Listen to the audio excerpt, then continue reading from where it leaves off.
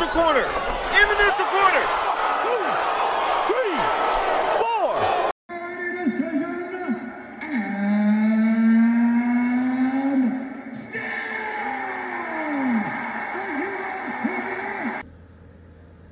Welcome, you're in the neutral corner. So UFC 286 just wrapped up.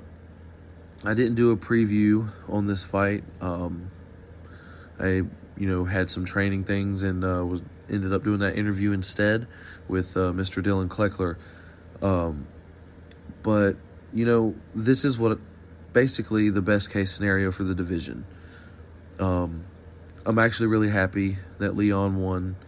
I was not the biggest Kamaru Usman fan, and I didn't even know I was a Leon fan until he knocked out Usman. But the way that he did that, the way he brought himself back from the brink of defeat to win the title in the first place, and then to keep his head on his shoulders throughout the whole lead up to the third fight. And tonight what we saw was a complete mixed martial artist in Leon Edwards. We saw a guy who can wrestle. Yes, it was defensively, but that doesn't matter. He can wrestle. He can strike. He was by far the superior striker. He was just sharper. All his punches, all his kicks, everything, they were more thought out. There was more reason behind them, and he was just sharper all around. Usman didn't look like the normal Usman. He did seem, when he came out, a little hesitant, a little conservative, if I had to be completely honest. But at the same time, he didn't look completely abnormal. So I'm not sure exactly what it was there. I don't know if maybe losing the title really did get to him, or if he really was focusing on wanting to wrestle, which is what I expected. I expected Usman to come out, press, get him against the fence, and just work him, just like he did to Masvidal. Usman's a good striker when it's against, decent strikers. But an elite striker like Edwards, Usman did okay, and he caught him with a few punches, for sure. And Usman's got a good right hand, and he hurt Leon with the right hand once or twice. But as I said before, just the sharpness on the punches of Leon are what really was the difference maker, and that's more or less what matters, as well as the takedowns. Because I have seen already, it's been over for 2 hours, and everybody's already saying robbery and this and that. But, how do you weigh a takedown that has nothing, does nothing? He gets right back up. No damage is established. No control is established. How are you going to weigh that over a body kick that lands flush and folds him? Maybe he didn't drop to his knees because of the body kick, but it folded him and he steps back. That happened in the same round. So which one weighs more? The takedown, nothing happens because he gets right back on his feet. This is where the judging criteria in MMA gets really muddy. Because clean jabs and clean straight right hands and clean kicks and clean punches don't mean anything to a takedown to some judges, and that just isn't right. If you take someone down, and even if you lay on top of them for the whole round, I get it, because nothing else happened, and you dictated where the fight took place. But if you shoot in for a takedown, you scramble, you get the guy down, but within the next 20 seconds, 30 seconds, the guy's back up, nothing was established. And unless you land some hammers across the side of his head, there's really no damage either. So, damage is a big thing in fights, and I feel like that's starting to kind of go away a little bit. They're starting to focus more on the numbers, but the reality is there's a reason that weapons are, have calibers because small and, quantity isn't always the answer. Sometimes it's the more damaging shots that are the most effective. But it was an interesting fight. It was a good fight. And obviously you can't help but believe Leon Edwards that he had an adrenaline dump and was in the elevation that really affected him that last fight. Because this whole fight, he looked different. And if I'm being completely honest, I thought he won every round except for the one where he got a point taken away. So it was really impressive to see the growth in all three of those fights between both fighters. But I feel like Leon is definitely the one who is the more complete mixed martial artist. Even when he was taken down in that third round, he was able to use his jiu-jitsu to get back up. And he transitioned so well from wrestling, counter-wrestling, jiu-jitsu, and then sweeping right back up, right into the butterfly guard. He scissored right into the butterfly guard, lifted Usman's hips to get to the knee, and then do a wrestling stand-up. I mean, it was beautiful, everything he did. And the decision, in my opinion, was 100% correct. And Usman now, he's older. He's been complaining about his knees. Maybe he needs to take some time and just start chasing money fights, even though he's kind of a boring fighter. He knocked out Masvidal, and he knocked out Colby, and Colby made those fights exciting because Colby's an exciting pressure fighter. But I've never been like an Usman fan, So it is nice. The division is wide open now. Gilbert Burns can get another crack at the title. Jorge can get a crack. They have history. The three-piece and the soda thing that really kicked off Jorge's kind of, little fame rocket there, of him not giving a fuck and him being a gangster or whatever from Miami. That was his thing, and it kind of really, he was already established that, but he just knocked out Darren Till, and then the same night, fist fights Leon and hits him, backstage. And then nothing ever came of that. So that would be an excellent storyline if he can get past Gilbert. And that's a big if. I love Game Bread, but Gilbert Burns is an animal.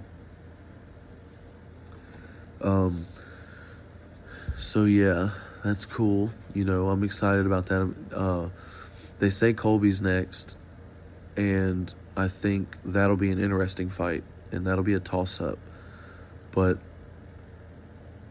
MMA math is not always correct, but I just think that the way that Leon handled Usman, he'll probably be able to handle Colby. Colby will have a little bit more pressure and coming forward a little more, but like I said, Leon's sharp, and them sharp punches, they feel different. When you can tell when a fighter turns it over and really adds that snap and that sharpness to their punch. It feels different. It hits different. And then in the co-main event, we had Justin Gaethje. And, honestly, I cannot even, begin to try to say the other dude's name, Fizev or whatever. That was an awesome fight. Fight of the night. And that's the fight where, contrary to what I said earlier about where I think the direction of the sport is going, where I think that damage really mattered. Gaethje looked great. Gaethje's one of those guys that I believe is one of the highest end gatekeepers, and I hate to say it like that, but I don't think he beats Makhachev. I don't think he beats Volk. I don't think he beats Oliveira. Well, depending on what kind of Oliveira shows up, I'll give him that.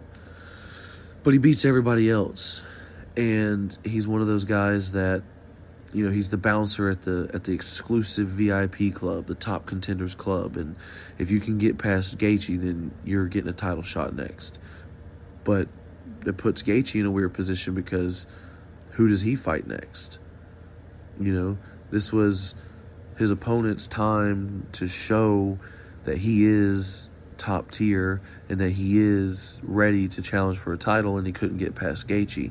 Now, that's not a knock at all, because, Gaethje's creme de la creme.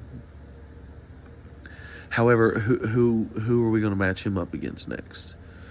And sometimes I feel like the UFC does that. And the UFC is one of those things that they give us the fights we want, But sometimes they give us fights that we don't necessarily know that we want, and we enjoy the fights, but then the trajectory afterwards doesn't necessarily line up or even make the most sense.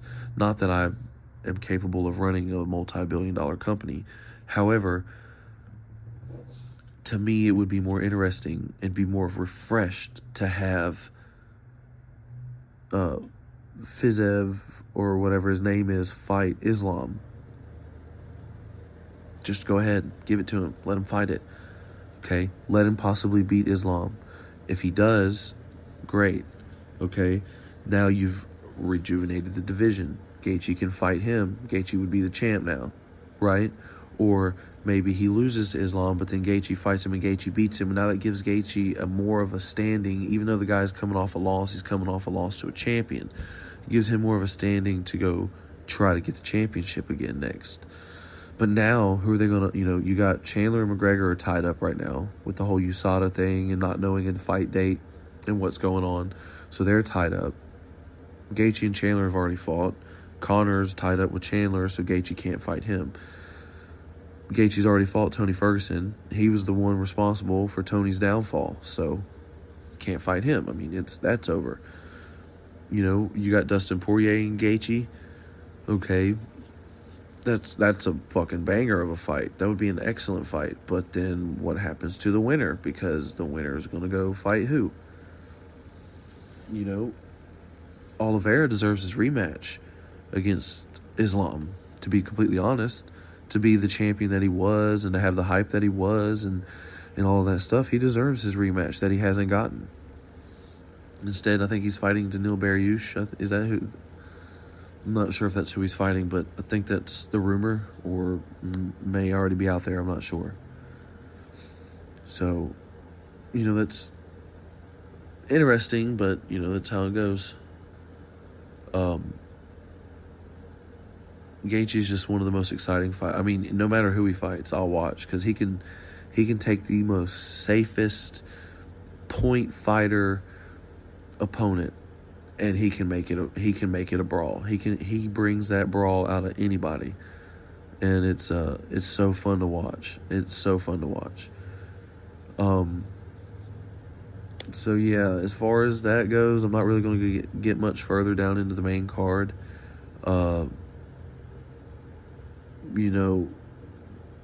Gunnar Nelson submitted Brian Barberena. That was pretty wicked. It was a nasty armbar, man. I don't know how that thing didn't break.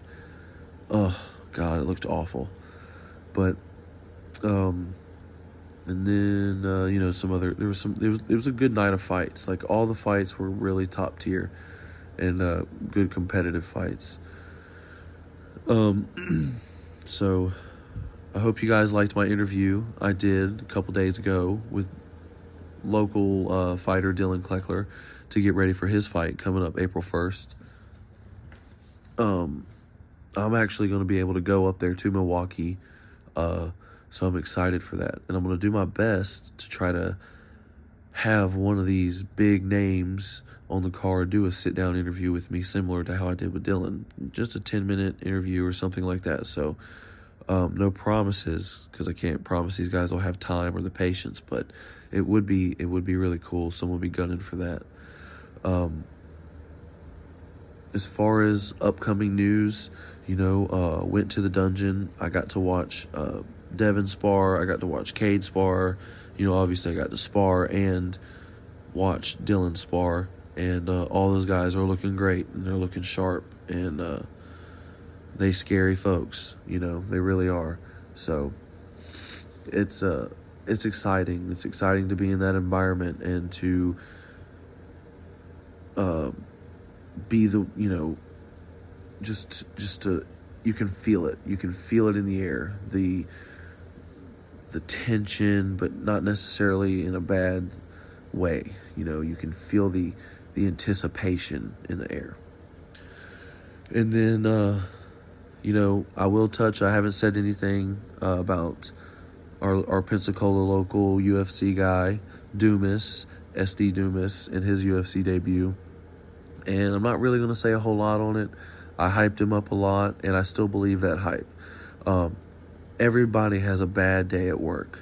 Some days you sleep wrong and you wake up and you're just like, dude, I don't want to go here. And you go and you're typing on the computer and you delete a file that you were supposed to submit. And or for me as a plumber, sometimes I miss a step on something and I have to go back and fix it because I'm just flustered, whether it be the countless things that could happen in a real everyday person's life. And then magnify that you're fighting in Las Vegas for the first time, the biggest stage in the sport. You're a huge favorite, and you're coming from a comparatively small town. He was a big fish in a very small pond, and now he's in this massive ocean, and he's still a big fish, but he's in this massive ocean where big fish aren't shit. And I just think that it was very good for him. And as long as he understands that and he takes it in that light, I think it'll be nothing but upwards for him from here. So everybody has bad days in the office. Unfortunately for us fighters, those bad days are just televised and witnessed by the masses and judged on by people who aren't willing to get in there and do what it takes. So, I'm proud of him. I'm more than stand by on the things that I said, and I do believe that had his opponent not been switched up last minute, he probably would have knocked his original opponent out. I don't know the reason that his opponent backed out. I don't believe it was disclosed, so maybe his opponent knew that too. But the guy that he fought was ginormous. Like, his head was twice the size of Dumas's head. It was insane. And he had a lot of experience, and he comes from a big, real deal gym, and so hopefully Dumas can get the fine tuning that he needs. His coaches and things like that he has, they're great. So there's no reason for him to necessarily leave them or anything like that, like Daniel Cormier was saying. But I do know that he has a spot down there at Fusion XL, and they welcome him, with open arms. And, he should be going down there and taking advantage of that as much as he can. And I don't know his financial situation. I don't know his personal situation. So, that's easier said than done. Much easier said than done. So it's expensive down there in Miami. But you have to train with other fighters of your caliber. That's the thing. You cannot be the best. You cannot be winning every exchange. You cannot be winning every battle, because then you're not improving. There's no way to.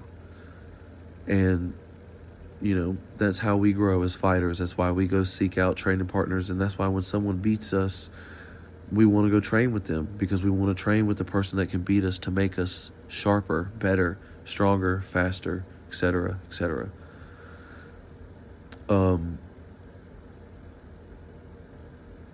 What's his name? Corey Sandhagen and Cheeto Vera are going to be fighting soon. That's going to be an insane fight. And I hope Cheeto gets it, and I hope they finally give him his title shot over O'Malley, because he beat O'Malley regardless of the excuses made.